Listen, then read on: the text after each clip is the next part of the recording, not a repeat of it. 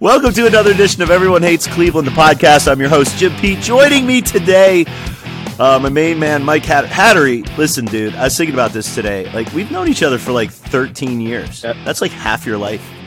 Oh, unfortunately, I'm now over 30. Well, I mean, what's a year or two? We're just mincing words here. The newcomer to the group, but he's actually been part of this group for well over a year. Kevin Scheid is joining me, and not saying anything about the absence of Gage Will, but he's not here. He's whining and moaning about hockey practice. Gentlemen, how have you been? How's life? It's good. I'm excited for the once-a-year podcast. No. In time. We're going to do 2 this year. Well, and the fact that this podcast may or may not show. The good news is it looks like everybody's getting recorded, so we might actually have a podcast here. Let's get into it. Spring training started this week. General optimism abound for all teams, but I think, coming off of a maybe unexpected playoff run last year with a lot of really great performances by a lot of young players, let's kick things off. And Mike, you being the elder statesman of the group, general optimism for the season. What are you feeling good about as we head into what hopes to be a season building off of last? What am I feeling good about? Still have a good front office. There's a lot of exciting young players. Look, it's a really fun squad to see what they can add. You're looking at Josh Naylor and saying, hey, can he hit for more power? You're looking at Stephen Kwan and saying, hey, can he hit for more power? You're looking at Ahmed Rosario and saying, hey, can he play a little better defense? But I mean, there's so many talented young players who are saying, okay, we have a really nice floor established. Are we going to see more from the ceiling? That's not necessary that you have to get ceiling with every one of these guys. The other great piece is just how deep this team is. You saw a Will Benson trade take place that doesn't take place 3, 4, even the year before last year. That guy's getting 400 PAs, and I really like Will Benson. I hope he succeeds. I think he's gonna a phenomenal gamble for the Reds. But I think it's also just representative of where you're at from an organization. You moved off Nolan Jones and Will Benson in the same offseason, dudes who merit real big league at bats right now because you're so deep. And I think that has to make you pretty optimistic. I definitely have my beefs too, but we'll get to those in a little bit. And I'm going to pass it over to Kevin. He's going to tell you what he.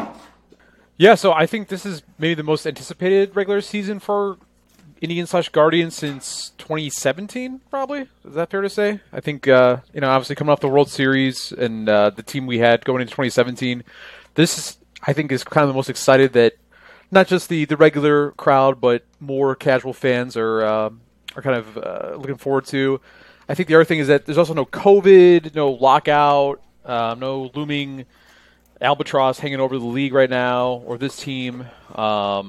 The offseason, and I know we talked a lot about our expectations for the offseason in the prior podcast or what we think could have happened. We'll get into it a bit. I still think overall it's hard to deny that they did upgrade from catcher and from the first base DH of Owen Miller / whoever else they tried last year, that spot. I'm also, and maybe we'll get into this as well, but the new rules, the new look for baseball, I think this is a lot more significant than we're kind of, not we as EHC, but maybe some diehard seam heads are giving credence to. Just because I think for us, it's going to be kind of neat to watch it right away. It's going to give people who maybe don't tune into early April baseball a reason to check out for the first time. Hey, here's a pitch clock. Hey, maybe they're stealing more bases because the base is a little bigger. So, I personally think the pitch clock is the most significant development in the league in a long time. I think it's going to do wonders, especially for like I said, more casual fans. So, I think honestly, I can go on and on a myriad of different reasons why we should be excited. To be frank, at this point, knock on wood, there aren't a ton of reasons to be anything but optimistic. So. This is time of year, as you said, Jim, but as far as Cleveland goes, I think, let the good times roll. Yeah, and, this isn't a kibosh on the optimism. I think, the three of us were fairly frustrated at the it's hard to say lack of movement for the Guardians this offseason because they made moves. They, acquired some guys, that something they didn't do at all last season. The interesting part of all that, though, is how full their roster seems to be, and I know we're going to probably knock on that a little bit throughout this podcast as we kind of look through the lineup. But it does feel like they're coming in with a full roster. I do have some question marks regarding some guys who we got to see some upside from last year, but I think overall, looking at the infield specifically. And Gage isn't here to tout the catcher. I do see some holes, but I think those holes are backed up by significant possible upgrades within the organization. And what's interesting is because they didn't really make any trades aside from that Benson trade for any prospects, if they are contending, and I think they will be, it could make for a really interesting July, being that the Guardians and Orioles specifically with loaded minor league systems, and when I say that loaded at the upper levels, we could see some moves being made even with a conservative front office. All right, let's get into a couple. Jim. Don't do it to yourself, Jim. Well, they're not going to do it. They're going to hang in there all the cards again. They're going to. Those prospects. I would agree with you there. I would agree with you there for the most part, but I do think that this front office is willing to. When they feel like there's a home run, I think they're willing to pull it, and I think there might be some guys available this July. That will cause them to move some of those prospects. Plus, I do think we get another 2 or 3 month window where we get to look at some of these guys who maybe overperformed last year. If they continue to show consistency, they obviously you can hang on to those guys and maybe move some of the younger guys. All right, let's take a couple of swings at some eephus pitches here. I want to talk Shane Bieber and I want to talk Jose Ramirez. Just get them off the plate. Obviously, they're the go-to guys in theory, offensively and on the mound. Bieber last year had a pretty interesting year. Still, obviously, maybe not as obvious before, but I would say still obviously the ace of this team. We head into I believe he's got 2 years left before he becomes a free agent. We're looking at we're kind of in that window of when are they going to trade him. That being said, he had a fairly calm off season, got married. He's not coming off of an injury like he was the prior season. Let's start with Bieber. How are you guys feeling about Bieber? Are we going to see a velocity uptick now that he can just focus on maybe working on that? Or are we going to see that him continue to develop into more of a pitcher as opposed to a velocity guy? I mean, he obviously was extremely effective last year. Was that, kind of looking at projections, are we looking at a guy who maybe still has maybe a return to form to that even more elite status? Or is the Bieber we saw last year kind of the direction we're going to go? Kevin, let's start with you. Well, in terms of velocity, we did see an increase there. I believe it was around July, we started to see pretty normal numbers for him, or at least less disturbing than we initially saw at the beginning of the year. I don't know. I think that's been talked about a lot in terms of, the very early games. It was, okay, he's pitching in 30-degree weather. How much do we attribute to that? The shoulder injury prior, just ramping him back up. Also, there was the shortened spring training because of the lockout. I don't know. Personally, at this point, I don't think velocity is much of a concern. I mean, you look at his first half, second half splits; they're pretty similar. He actually averaged more Ks per nine in the first half than he did the second. Granted, they're just about the same: 9.03 in the first, 8.78 in the second. Certainly a big year for him. In terms of he's gearing up for the contract of his life 2 years from now. So, no reason to think that if he doesn't continue on this trajectory, that he can get well north what the Guardians are going to pay him, that's for sure. I also think it's interesting because we don't have to get into trade talk necessarily, but, there might be a passing of the guard moment coming at some point as him as the stalwart of the rotation. And then, with all the young guns, Bybee, Williams, maybe Espino, that seems to be like the next wave. So how that's handled exactly, it's going to be fascinating to monitor, but yeah, I mean, he's the best starting pitcher in the division. Yeah, even more so than Dylan Cease. I don't think Dylan Cease has quite the track record that Bieber has just as yet, but I'd still take him over any other starting pitcher in the AL Central. Again, he looks good so far. All indications are he's able to throw at will, and there's no limitation. So, I'm excited about him. We're going to need him to continue to be where he was at last year. Because as excited as we are by some of these younger guys, there's still a lot of question marks at the back of the rotation. I think for us to repeat the success we had last year, Bieber, McKenzie, and to a lesser extent, Quantrill need to be as productive as they were. Okay. Mike, let's swing it over to you. I just to kind of touch on what Kevin said, I think, being able to just being able to focus on throwing his pitches, whereas last year he had to focus a good part of that. For you mentioned the split difference. Obviously I think you spend a good part of that first half of the season worrying about just being healthy, whereas this year he is healthy. It could pay dividends early on. Mike, go ahead. Yeah, I mean, I do think the velocity is hugely important. I think Gage pointed this out early last year when you took a look at his fastball and his success generally from a contact induced perspective at 92 versus 93. I think it's a piece that a lot of beat reporters borrowed as well. Good analysis by Gage. I think velocity is a big deal for him. I think it is for most pitchers. I also think it's hard. He's a guy who was drafted throwing 86 to 89. They've already tacked on 4 to 5 miles per hour. Him retaining those are pretty big. He's obviously a command, elite command control guy who's able to that addition of velocity tipped him into that ace range.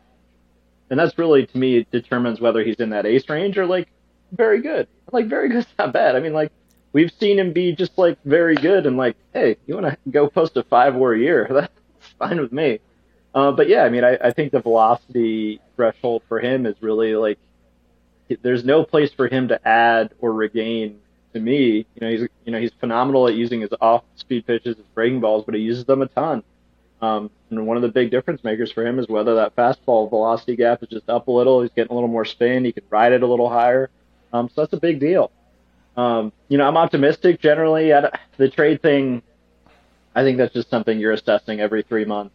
Do I think he get moved at midseason? Yeah, but I think the whole boat has already drowned if he's getting moved at midseason this year. Yeah. And I think one of the things from a meta narrative perspective that's become really popular is, this is what the Guardians just do now. They did this with Bauer and they did this with Clevenger, and I just wouldn't use those as key examples because I think when they're contending, I think they're, as we see publicly now, I think there are real reasons, and including injury risk with Clevenger, why the team was pretty content to just move on from both those guys late in their contracts. So I don't think those will be comparable situations. So I'm really excited about Bieber. I really hope he holds that health up. What is he? He's a one-time Tommy Johner already. He already had some shoulder stuff. I mean, look, he is a real injury risk. It's a very thin rotation. They need him to be really good this year, and they need him to pitch a lot. I hope he can do it. I think he should do it, but he's a pitcher. They break. Well, you mentioned something there, but I do want to hop over to Jose Ramirez at some point. But you mentioned kind of an interesting statement that hasn't really been stated maybe enough, on social media and via some of the writers. You mentioned a thin rotation, and when you look at the rest of the rotation, you've got McKenzie, you've got Quantrill, Savale, and then past that, you have Plesac and a variety of other guys who maybe tasted it a little bit. Kevin mentioned Bybee, of course, and Williams, and news, of course, this spring early on that Espino is still dealing with some shoulder issues. When you mention, Mike, a thin rotation, past Bieber, what are your big concerns regarding this rotation? As you mentioned, the thin rotation, you had McKenzie sort of coming out party last year. And, you and I have been talking about McKenzie for years and years and years about, body makeup. And, is this a guy, obviously he sort of disappeared off the radar for a while with injury concerns and, showed us exactly, why the Indian front office or the Guardians front office was, high on him last year. McKenzie and the rest of the guys that are being mentioned as rotation mates this year, which is very similar to what we had last year. What are your concerns? Why would you consider this thin? They do have depth at the AAA and AA level. I don't know how close, Bybee, Williams are, and Espino seems to be, there's some cautionary tale there. Biggest concerns past Bieber? The there's a couple. Look, I'm like one of the biggest Savali stands on earth. I love Aaron Savali's pitch mix. I think he's an absolutely brilliant pitcher on the mound. He doesn't very often throw more than 100. Like, reality, he's had real issues staying healthy in his career at every level and stuff. I think he's awesome. I think those are guys you hang on to. You need anytime you can get a good 100 innings for that cheap, you're going to do it. I really like Savali, but I don't think you can really project him to throw more than 120 innings. Plesac largely is like a league average starting pitcher or worse when he's on the mound, when he's not behaving as a buffoon, which seems to be most of his time. I really like McKenzie. I mean, yeah, I think we're starting to build somewhere. But yeah, I mean, I think that bridge I think we've under-exaggerated that bridge a little bit. Look, like Bibby and Williams could be there, tomorrow at Dominic. That'd be fantastic. And like the big-time stuff, like pitchers can move quickly, and they should be ready at some point this year. But I do worry that like some of the bridge guys we kind of hoped would be competent are just like not forcing their way. I love Cody Morris. Guy can't stay on the mound. And, like, it really looks like you probably want him in the pen.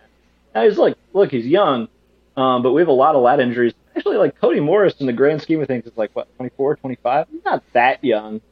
26 this year. 26 this year. So then you look at some of these other options. You look at Xavier Curry, like, okay, but, like, he and Hunter Gaddis weren't exactly, like, impressive. And, look, I saw a lot of Connor Pilkington starts last year. I have no beef with Connor Pilkington. But when you have that many innings coming from, like, Pilkington and Plesac, I think you have to say, like, we're a little thin. And, like, I think next year there's a really good chance we're saying, hey, this is a really deep rotation. But I think we just got a little bridge here that I'm not super confident in. Like, I just don't – we're going to see a lot of Plesac pitching this year. We're going to see a decent amount of, like, some of those fringier guys. And, like, I'm sorry, that's not good. And Tristan McKenzie's a 3-starter right now. I'm happy when he makes the leap to like a 1 or a 2, that'd be great. But like, I basically have a 1, a 3. Quantrill is like some sort of scientific experiment in contact management, and then I have a 5. Like I don't know. Somewhere in the netherworld, Gage will heard that. That was for him. He might pop on now. This is the entire reason I said that is like tomorrow, like 20 minutes in, he's going to be like, God, I hate this guy. I hate Mike so much.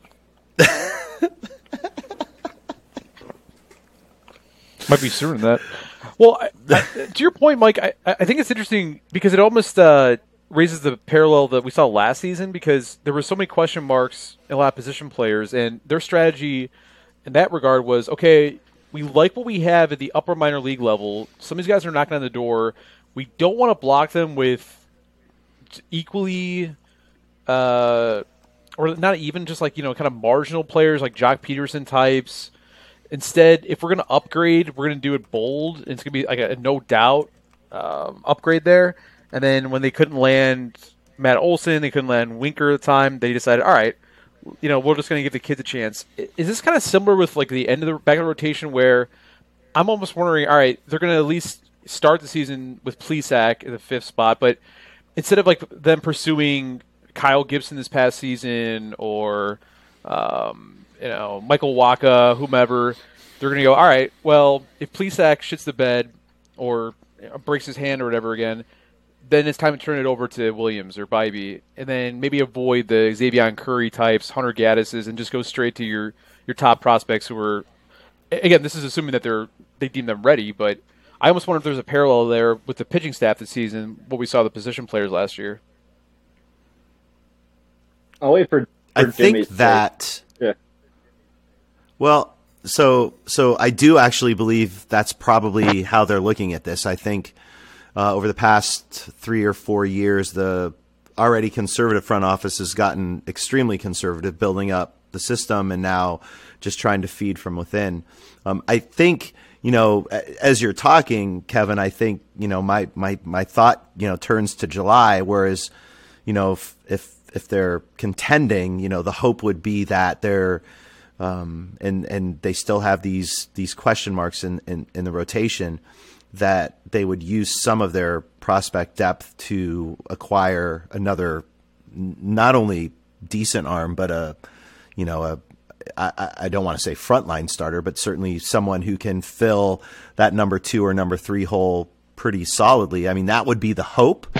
I think that, in a normal baseball town, I think you would go, yeah, they've got the tools to do it. That's what they're waiting to do. They didn't think they were going to contend last year. They're going into this year with their full complement of tools that they had last year, knowing that in July they can make moves. But I think we know this front office too well. And to think that's a confident statement would be really overstating it. So I do think that their plan is probably to utilize, I think, Espino, wherever you think he's at, based on the information we've got in the 3 days since they've started showing up, Espino, Williams, Bybee would be their backups. But again, I don't think they want to go into a postseason, with rookies as the bulk of your rotation. And 2, in past years, we've had these super, these uber catching, backstops that really know how to work in a rotation. And I think this is nothing against, our current crop of catchers. When you move on from Hedges, who, obviously has faults, but is one of the best catchers in baseball and knows how to call a game, knows how to frame. And I'm not saying, Zvino is not one of those guys. I mean, he is, but I still have a lot of questions about him health-wise. I think they're looking at the youth coming up and filling in these gaps and wondering like what the catcher role plays a part into this rotation, since Gomes was the backstop clear back in 2014, 2015. I think there's questions there. If there's injury concerns at catcher, you bring up Naylor, but now you've got a rookie catcher. And we don't really have, I just think that's a concern. So, do we trade for a starter? Is the youth going to be enough to bulk up this rotation? Will McKenzie continue his progression to be that clear number 2 or number 1? We can talk, projections for him in a bit. I don't know. I don't know the answer to that. I know Mike's got some takes on this. My wish was that they would have used at least one of these 3 in some sort of package deal to bring in a starter. That was my number 1 want this offseason, aside from a first baseman. And they didn't do it. So now we have to see what we've got in the same manner in which we did that last year. And if there's one concern that I have, that's the concern. Mike, take it away. I know you've got some thoughts. I think it surprises people when I say that I think their rotation is thin. And I guess my take is like starting rotation, they were basically best comp is probably like the White Sox staff last year. I mean, they're basically league average. They're 14th in FWAR, similar place in FIP. I mean, look, rock solid rotation, not crazy deep. You got so far McKenzie's career year in innings and in performance, and look, there's room for elite. But I think a lot of times we just assume. So oh, this is just an uphill trajectory climb, and not hey, McKenzie was a great outcome for his entire prospect pedigree last year was last season, and there's a lot of oh, all right, it's time for him to make the next step. Maybe he does. Maybe he's just a really good 3-star. The Quantrill thing I think is one of the ultimate. I think Gage is remarkably bright, and I also at times talk myself into contact management stuff, and I think it's partially true. But in a post-shift world, and I know the Guardians shift some of the least in baseball, I'm interested on how Quantrill looks. I'm interested what he looks like if Miles Straw isn't playing center field a ton. And you're playing Will Brennan in center field a lot more. I think that hurts Quantrill the most of anyone. And there's just some pieces where, look, I like I said, I think in a year and a half, if you were saying, hey, we have a top-end rotation, I think that's a pretty likely outcome. I think there's a pretty decent chance that happens. But I also think there's a pretty decent chance it's June and we're saying, why am I watching Pilkington pitch for the 3rd straight time? Or why am I watching Hunter Gaddis again? And, it's unfortunate, but, and look, maybe Bibby and Williams get there really fast. Seems like Logan Allen's going to get the first bite. It's also hilarious because, Fangraphs and I think Longenhagen's fantastic, but like almost nobody has this like projection on Logan Allen, and I'm like I like a lot of underlying data with Logan Allen, but like how often does anybody, even in the hardcores, are like, oh yeah, like look at Logan Allen, he pitched like 60+ innings in AAA last year. We should be assuming he like could force his way in May. Nobody says that, and maybe we should be. Maybe that's the thing we're not thinking about. Maybe Logan Allen can supplant Zach Plesac before Memorial Day. But nobody talks about it. I'm sorry, I haven't even heard the Guardians org talk about Logan Allen in a way that makes me think they're like, oh my God, we gotta force this guy in quickly. Well, maybe since they haven't traded him, that's kind of a, because I imagine he's involved in trade discussions. Maybe they're valuing him pretty high in trade discussions. Yeah, I mean they haven't traded anybody. Yeah, I don't, but I mean, I can't imagine they were selling high on him based on his AAA performance. And I think that, we've been around the organization long enough to know, the guys that they really like and why they keep them. As Mike noted, we hear even now, we're sort of out of the loop with regards to that. But I think even now we hear that the right kind of buzz about certain guys that they just, Stephen Kwan being an example. We hear certain buzz about guys, and Allen has none of that buzz. Not to say that we can't miss stuff like that. I mean, obviously we can. I mean, no one's ever going to say that we're insiders or anything like that. But having paid attention to how they've handled their minor leaguers over the course of the years, I think we still have a pretty good beat on the guys that they really like. And they moved Allen that way last year, so perhaps we're just selectively choosing not to see it. But I agree, Mike. I don't see it like that at all. I am still going to title this Logan Allen supplants Plesac by Memorial Day. I mean, that's definitely going to be the title of this podcast. The really funny thing is, like, I guess he reminds me, I'm trying to think of the comp he reminds me of the most. He fascinates me. He seems like a guy who you stare at his strikeout rate and his walk rate in the minors, and you're like, wow, I don't understand how this guy can't be good. And then you're like, I can't explain. There's some weird ball stuff in AAA. So I think I need to be much more optimistic about him. I mean, it is amazing how quiet everything is and how mediocre their staff is, and like how, I just like very little Logan Allen discussion. Can it be drawn up to like the superficial element where Logan Allen's fastball, 91, 92? Meanwhile, you got Williams and Bybee just pumping gas, and people are, especially with Bybee's evolution. What was he, 87 in college, and now he's hitting 99. So it's easy to get infatuated with that. Maybe we're just, Logan Allen's a byproduct of that. Let me say this real quick too. Would you guys agree that almost something has gone wrong if Zach Plesac is still in the rotation by midseason? I just feel like that would be a huge bummer if he's still. How's he still on the team? Like if you would have asked me, if we would have done a podcast at the tail end of last year that we could have actually recorded, if you'd have asked me the one guy for sure that you thought wasn't going to be here, who's actually, got years left to be here, who would it be? I would have said Plesac's gone for sure. And how's he still on this team? I think it's certainly felt like it. Not for a lack of trying. I mean, like there were enough like public rumors about like I think the Cardinals and 2 to 3 other teams like kicking the tires on Plesac. Like I think it's one of those things. I think I like Ahmed Rosario a lot more, but it's like sort of those similar value propositions where you're paying him very little.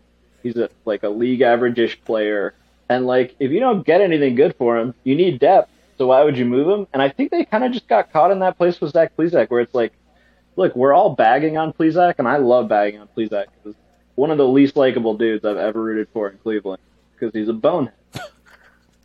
But like, he also like is useful, and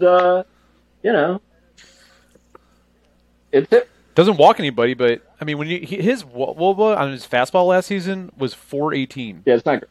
And Paul Goldschmidt's ex-WOBA last season was 419. He was the NL MVP.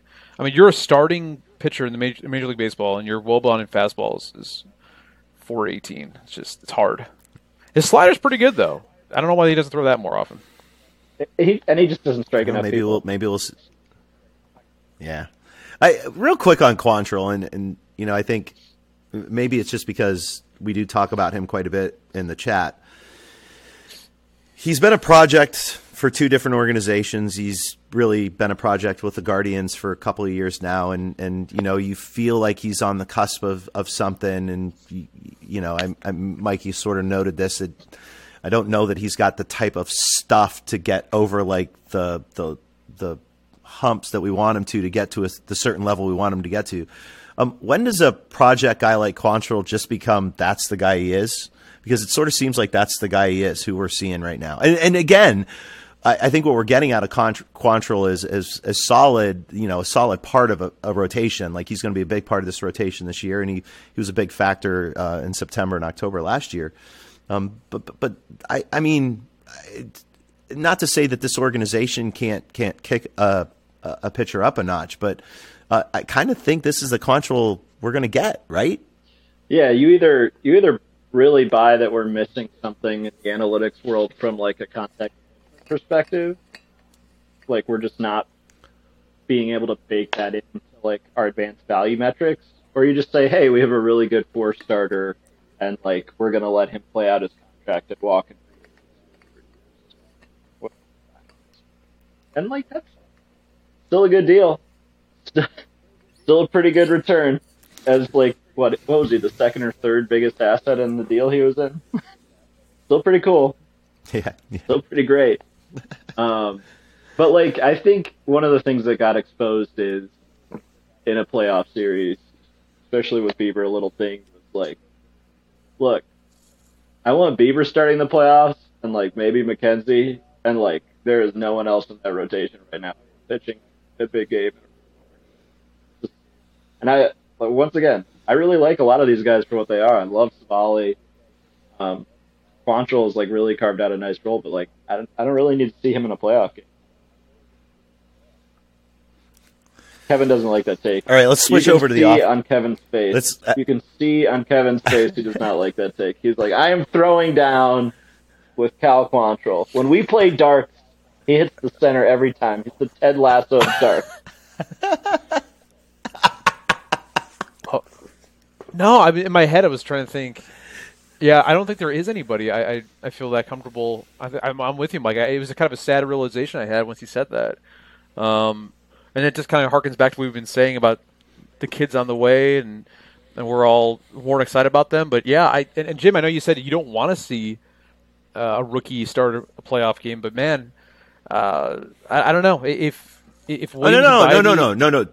Don't misunderstand. I do. I think when you're talking about the pedigree that these guys have, I think if you're depending on them in a playoff series as the bulk of your rotation, I think that's a flawed way to look at it today in February. I mean, I think we've learned enough about the developmental system of this Guardians organization that they develop pitchers as good as anybody.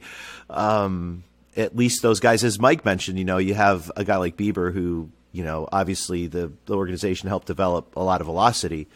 I want to see what they do with elite arms as they progress through, because the historical, if you go back and look at their top pedigree arms over the years, they haven't really panned out for longevity. Now, so what do we see? We watched these guys fly through the system last year. I think we'll continue to see that this year. And again, I don't know that we've had the bulk of quality arms. So I say that with the understanding that, the young guys that we've seen over the years are guys that have kind of slow burned in that system, and we kind of stirred them in that soup. And what came out is sort of battle tested guys. Whereas we've got these 2 or 3 super young guys that are rocketing through the system and are going to be, if they make it up this year, I'm not saying they haven't earned it. It's just a different way of earning. They've earned it on the pedigree and the velocity, and skill. But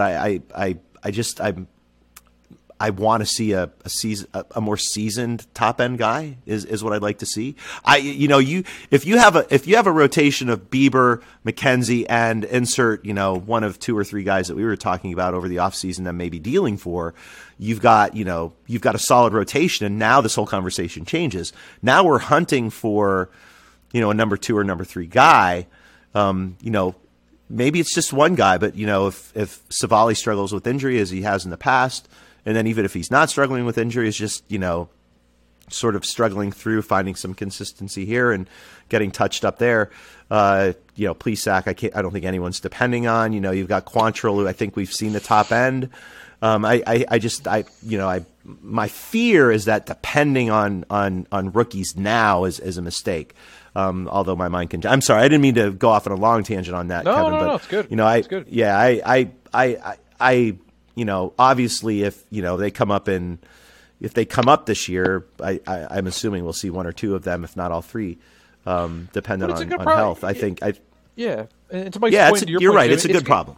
Exactly. Like, we're talking about, like, hey, we're not entirely comfortable with a third playoff starter right now. Like, I think there are a lot of fan bases like, God, sign us up for that, please, as being the most pressing issue. So but it's something to monitor for sure. And Jim, as you made clear at the beginning of the podcast, I do think that. And look, the Guardians put themselves in a situation where if they are willing to pull the trigger come July, and if there are going to be some big names out there on the trade block, the Guardians are going to be linked to every single one of them. Now, if they actually pull the trigger on them, you know, I'm very, very skeptical at this point. But you know they're going to be having discussions. They have the ammo to do it. Maybe there is that perfect fit. I would guess if there is going to be a big trade, it's going to be involved in the middle infield. I think that seems to be where they're most comfortable dealing from. It seems like they're very reluctant, in particular, to deal in the top arms. Seems like Valera might be essentially off limits. So if they're going to deal, it's going to be from the middle infield, which we'll definitely be talking about for a lot of months to come. Juan Brito, baby. Juan Brito. I do just want to say I really, you know, while I agree with Mike that trajectory with regards to starters, especially someone who, you know, had questions coming into the season in Tristan McKenzie, I do think there is a question on the trajectory. I do think, though, that we could, you know, if we do see that uptick in McKenzie, and I think we will, I think McKenzie, you know, is going to put himself right up there with Bieber by the end of the season. So I do think we have an ace in McKenzie. So my concerns with the rotation probably aren't as deep as Mike's, but I like the fact that he said our pitching rotation specifically is thin, because I don't disagree with that. I think it's a different kind of thin than some of these other teams are going to be battling in the Central, but I would agree overall, especially considering the rotations that we've had in the past. Let's talk offense real quick here. I just want to touch this whole conversation off with Jose Ramirez, just because, you know, lots of interesting discussion about how his season can go this year, specifically with the new shift rules in place. A lot of MVP talk coming into the season healthy. My one caveat to that is we say this about Jose a lot. He's going to come into the season healthy, and it seems like every season we get to the end and we find out that, like, he had, you know, a broken finger, a broken hand. He was battling injuries for 2 months. We see the dip almost every year because of the style of play. He still hasn't had that big season, and that's saying something because he's had a lot of big seasons. I still think there's some in the tank. Just your general thoughts on Jose Ramirez this year. Is the shift being taken away? I mean, obviously it's going to help him to some extent. Is it going to help him enough to have that kind of monster season I think many people think he could have? I think it's a bigger deal for someone like Ramirez, even though he hits fewer ground balls than Naylor, than it is for someone like Josh. Not like declaring. But I think the thing with Ramirez is, if you buy him 5 to 7 more singles, you're buying him like 2 or 3 more stolen bases, and like one of those annoying singles is one of his stupid hustle doubles. I just think you're like buying a lot more offense with like 5 to 7 balls that Ramirez steals through an infield shift than somebody who like is literally a clog on the bases. And so that's why I think it's like a little more impactful with Ramirez, just from like a WAR generating standpoint, because like one of those he'll steal a base, one of them he'll turn into a double, and that's like real run creation. Look, dude's awesome. He's gonna go 30-20 again, and the question is just like how much further above 30-20 he's gonna go. He's been basically 30-20 for like 5 years now. Like, for 7 years, he's been one of the 5 best players in baseball. It's just like, it's reality. And until he does otherwise, like, whatever. And to your point, Jim, like, The one thing that actually saddens me is like, yeah, he's like playing banged up all the time. It may just be the reality for a 5'9" dude who runs and takes advantage of every single defensive miscue. Like, I think for him to like stay healthy, you have to take away one of his greatest gifts, which is like that dude's one of the smartest base runners I've ever seen and leverages every single angle for an advantage and to create runs. And so a part of it is like, yeah, I'd like really would like to see him on game 155 one year, just look like a little fresher. And like, hey, maybe Francona, when you have it clinched, he doesn't need to play the last week of the season. Maybe one game. But, it's okay.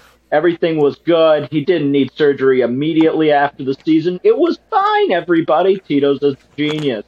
But Dr. Francona. I mean, the guy can't even eat pasta safely. Are you kidding me? I'm supposed to trust him to take care of my franchise player? Guy's breaking his teeth with pasta. He's like 70. It's adorable, Michael. It's adorable. You know how many people learned to make pasta in college? Tito, he was in the clubhouse since he was 5. He never had to make pasta for daddy. Are you freaking kidding me? Do you think he sweated more making that pasta than Karinchak is going to sweat this year trying to figure out this new clock? Oh no, dude, that Karinchak is just like, what a puddle that's going to be.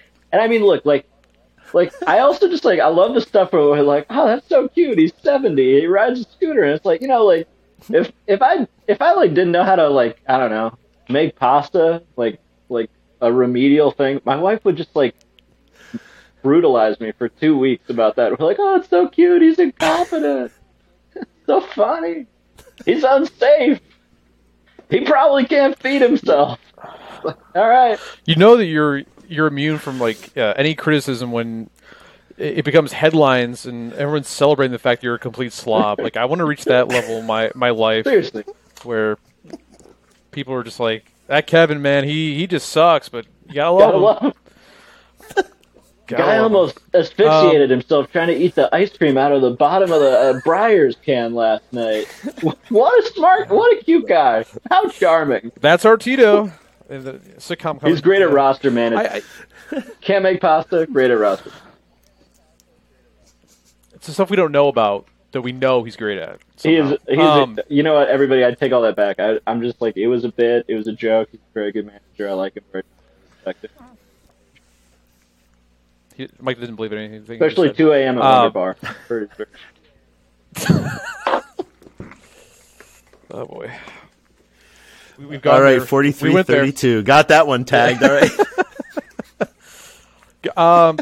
Mike, Jim, if you had to put money on it, ultimately, when it's all said and done, and again, Mike, I think you're exactly right about these rules. They're almost like the Jose Ramirez rules. Like these rules are encouraging more guys to play like Jose Ramirez. There's only one Jose Ramirez, but God, it'd be great if more players acted like him and play like him. But when it's all said and done, is he a Hall of Famer?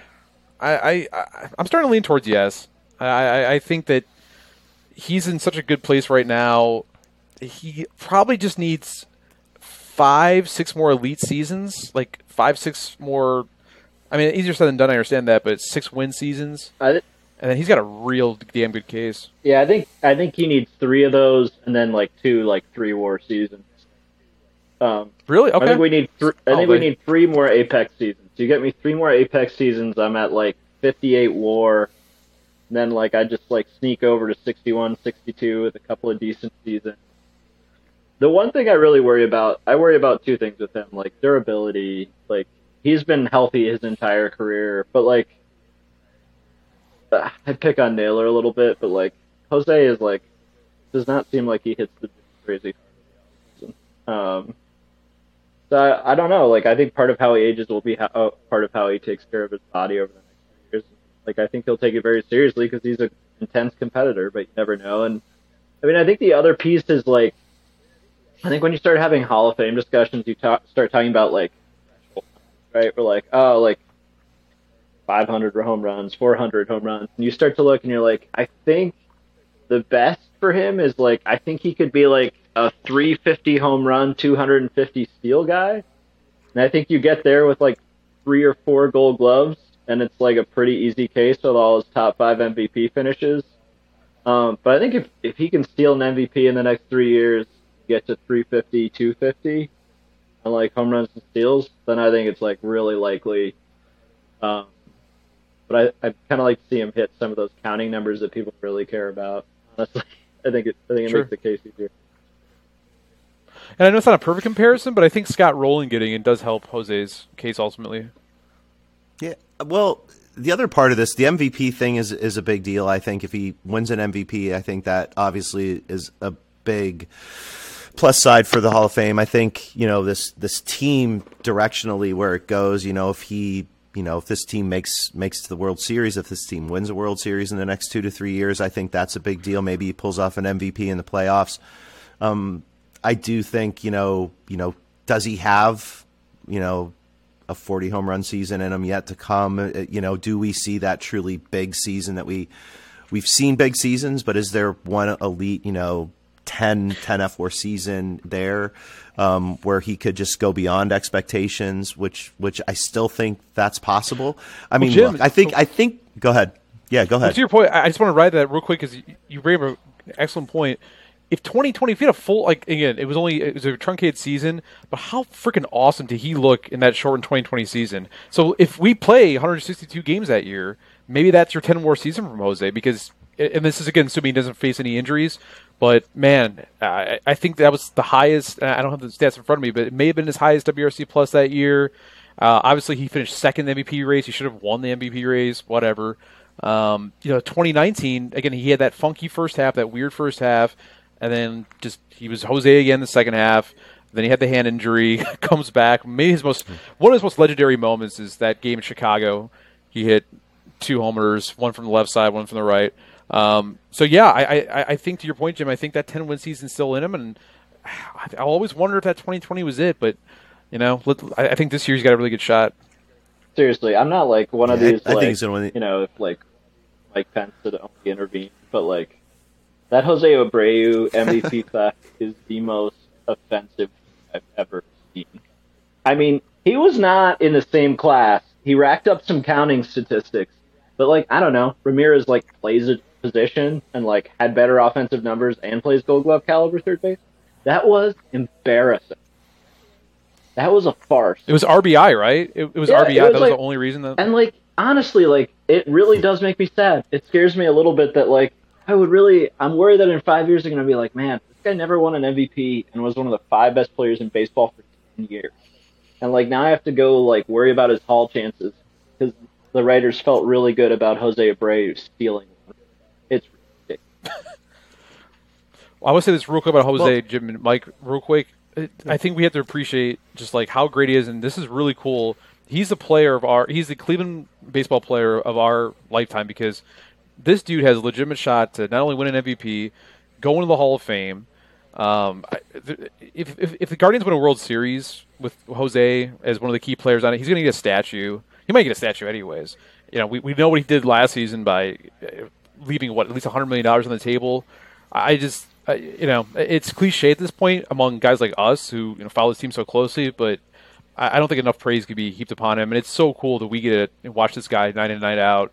I mean, this is our guy, and there's a very good chance, again, that he can hit those things I just mentioned in terms of a statue, MVP, Hall of Fame, and I'm fortunate that we can enjoy it all. Kevin, I don't know if we've told you this, but Tim and I actually have started on the statue already in basement.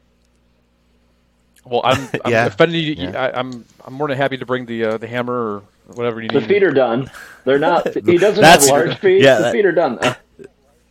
Yeah, that's true. He's only 5'9". He's my height, so it shouldn't take too long to get it done.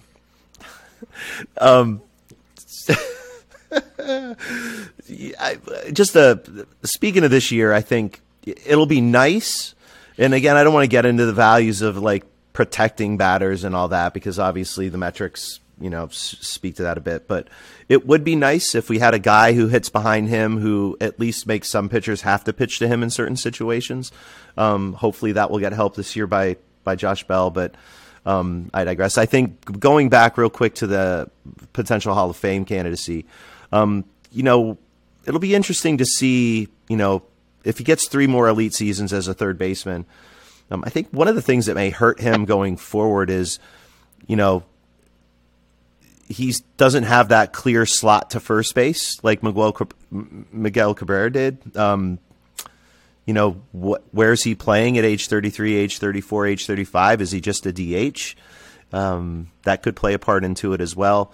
I don't know. We shall see. I think he's going to win the MVP this year, though. So I think step one will be in place. World Series, we shall see. All right, real quick as we kind of close, getting close to the end time here. Looking at the rest of the offense, maybe you want to let's just kind of open the door up here. Whether you want to talk offense, whether you want to talk about the moves that they should have made that they didn't, the gaps that we may have in this team, maybe the strengths that we have in this team offensively going forward, the acquisition of Josh Bell, new catcher, obviously. Mike, we'll start with you. Just looking past Jose, obviously we had Jimenez have a fantastic year last year. I think he projects really well this year as well. Past Jimenez, we've got the Ahmed Rosario question. I think we're probably going to be riding him out this year. The outfield is very intriguing. In past years, we've had gaps in the outfield. I think this year, I'm not saying that we don't have gaps, but they're different types of gaps. We've got Quan in left. I think that's solidified. We've got questions in center. Will we see Brennan out there? We could over under, the Brennan Straw combination out there in center field. Ogon and right field, had a fantastic season. I think all of us still scratching our heads about what that looks like going forward. We have, some interesting prospects in Valera coming up. I mean, obviously they put a lot of faith in Valera moving. And again, this isn't to say that Benson was pounding down the door, but they moved Benson for a reason. And obviously Valera's, I don't want to say he's next in line, but he's pretty close to next in line.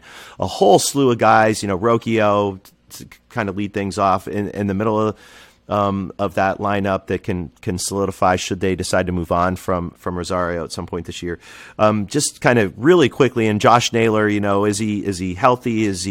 Did we see the best he could do last year? Is this just kind of the guy that we're going to get? And I say that, he had a pretty bad second half last year. The first half was pretty decent. Is this guy ever going to be healthy enough to give us a full-on season of and where's he going to play? General thoughts on the rest of the lineup as we kind of head towards wrap-up. Mike, let's start with you. On the lineup, it's going to be better than last year offensively, I think, in a lot of ways. I expect some regression from Oscar, probably in some ways, maybe from Kwani.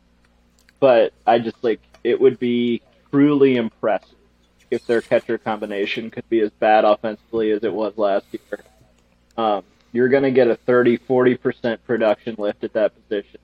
And then you look at, you look at Josh Bell and I have not loved the contract they signed him to, but the reality is he's going to be a 20 to 30% upgrade on 400 Owen Miller at bats. So look, I have 1,000 at bats that I just improved production by 30 to 40%. That's a big deal. Now, I'm going to have some set off. Who knows if Andres Jimenez, takes a step back. I think that's really possible. He was someone who, I think we forget that, Jimenez was, for the first half of the year facing almost all right-handed pitchers, shifted pretty down, getting really advantageous matchups. I think he's really broken out. I'm really excited about him, but I think, when you have him playing full-time, the rate stats might decline a little bit. Look, Oscar, somebody's got to explain that to me. I'd missed on him, but I'm still, not sold. I have real optimism that the offense will be better than last year. But it freaking better be. You're trying to contend, and your offense last year was below average. I'm sorry. It better be better. So I expect it to be better. How much better? That's to be seen. Kevin, swinging over to you, does, I threw a lot out there with, the offensive side of things, and as fun as this team was to watch last year, the one thing that we lacked was just instant power, instant runs. We scrape together runs, and it's a lot of fun, and I look forward to that again. Will Josh Bell, and you don't have to talk about Bell if you don't want to, but obviously they brought him in for a reason. Contract, again, is an annoying contract. Nonetheless, if he is the Josh Bell that he's been through his whole career, 20 to 30% increase could be the floor of the increase of that position. What stands out to you looking at the players in that lineup? Where do you see improvements, and what's your biggest concern? Yeah, to piggyback a little bit what Mike said, I'm just still I don't know if it could be understated the massive upgrades both at catcher and at DH first base. I mean, Josh Bell he's pretty much a guaranteed 2-win, 120 WRC plus player.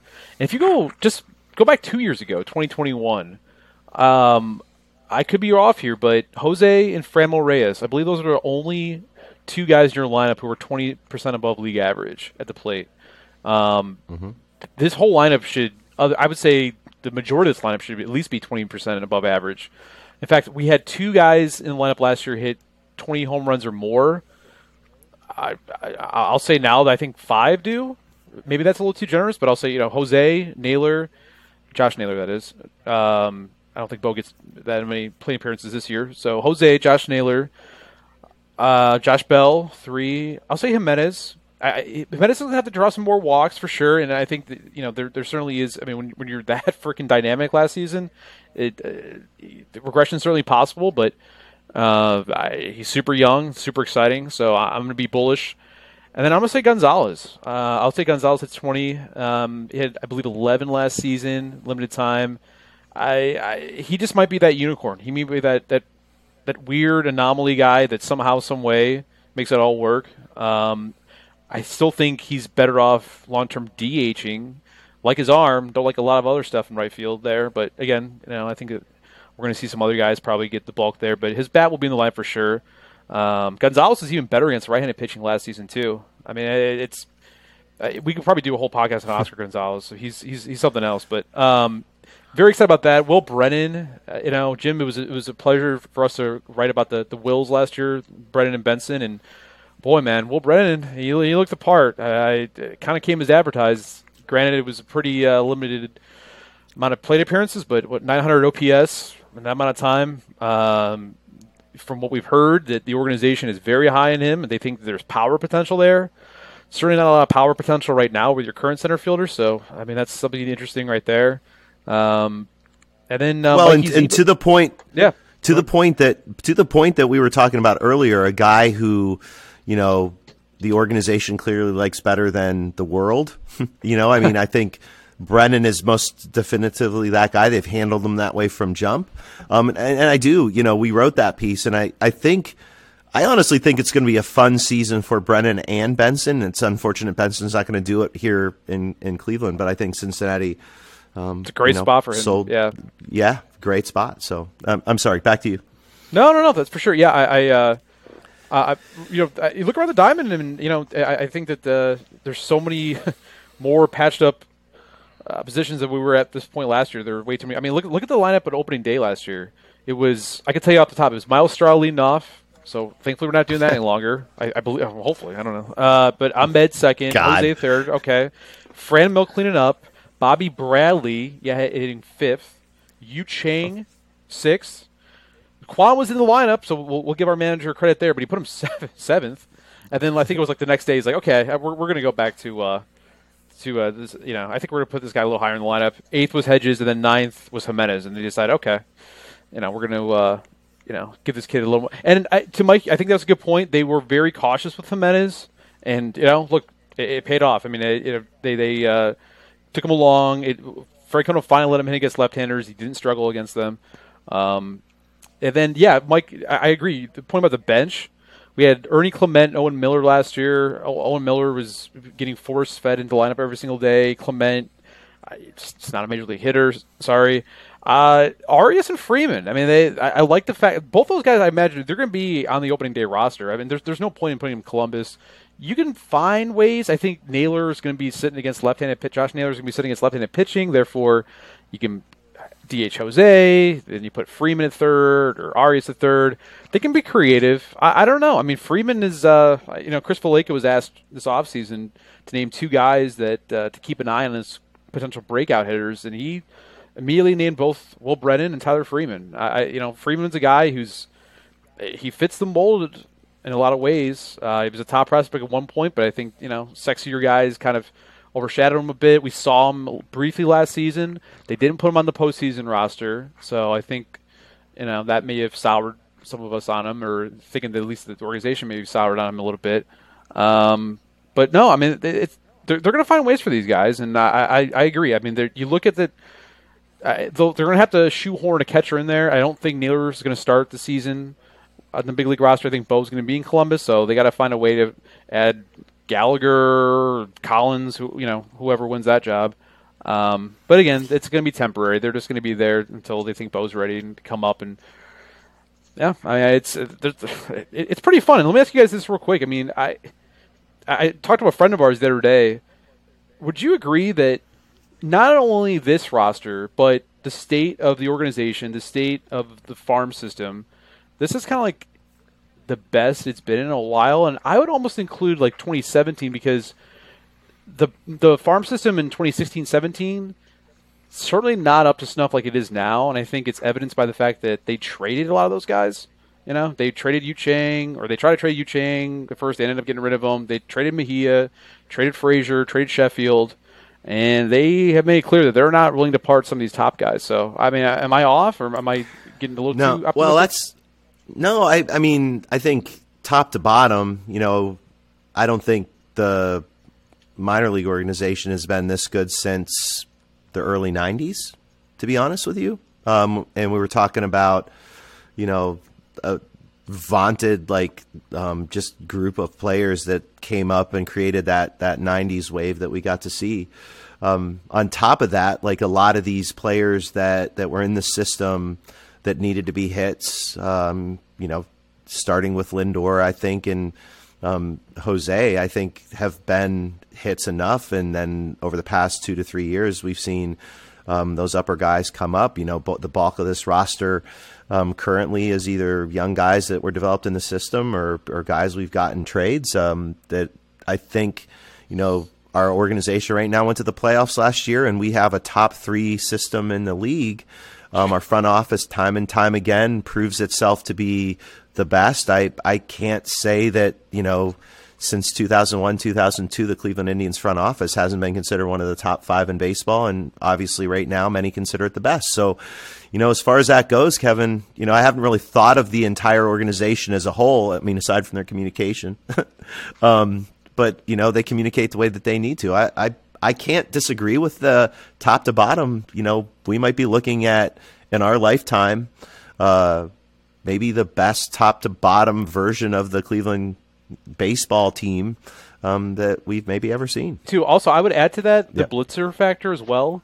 I think that the cash infusion and having that as kind of the next era of a new owner on the horizon. For me, like and very very understated. The zenith of this team was like when Dorsis Polino was in the system, and we were like, oh, is he better than Lindor? JK.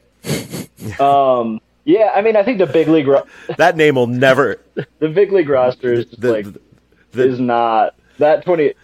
I think if you want to argue organizationally, they're in an amazing space. I agree. That 2017 big league roster should have won the World Series forever. Heartbroken it didn't, but that's the reality. The best team in baseball rarely wins the World Series, and you just got to keep forcing your way into the playoffs. And that doesn't mean you shouldn't try and be the best team in the playoffs. It's just that those margins are so narrow. Which is why, the Dodgers have basically had one of the 3 best teams in baseball for, a decade now, and they have won World Series. It just sucks. You think about the Central Division, this is a total aside, but, the 2 World Series in the last 25 years are the Royals and the White Sox? That Royals team, sucked. It's like an 86-win team compared to, some of the really great teams. The Tigers were running out teams with Verlander, Scherzer, Pfister, and real Price. Position player stars Price. The Guardians were running out 3 aces and Lindor and Ramirez with Encarnacion, and we can't win a World Series. And we had to watch that crap Royals team win a World Series. How embarrassing. And, baseball's dumb. It's a reference in how stupid this game is, and it's so fun. So I can't wait. Hell yeah. Play ball. Yeah, and I think that's a great way to end it. I mean, I was watching some videos today and just seeing the guys on the field, just swinging the bat, I'm so and seeing excited. Bieber throwing pitches. I mean, what and I've been a Cleveland fan for too long to get too excited, but after last season, it's certainly looking like a fun season. Yeah, I'll just say real quick, a true joy to interact with on Guardians Twitter over the years, AJ Smith, and He made it clear that he was battling cancer, and but still he was very as engaged as any other fan with this team, especially, and it's heartbreaking. There's no way to sugarcoat it, but we're thinking it was family, and let's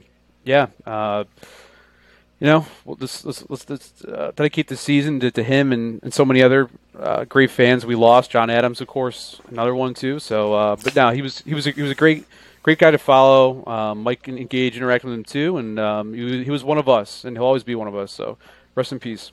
Yeah, and I think just a side note, you mentioned John Adams too. The great thing about this game, and maybe the hardest thing about this game, and I just kind of following along, his tweets, over the past few months, and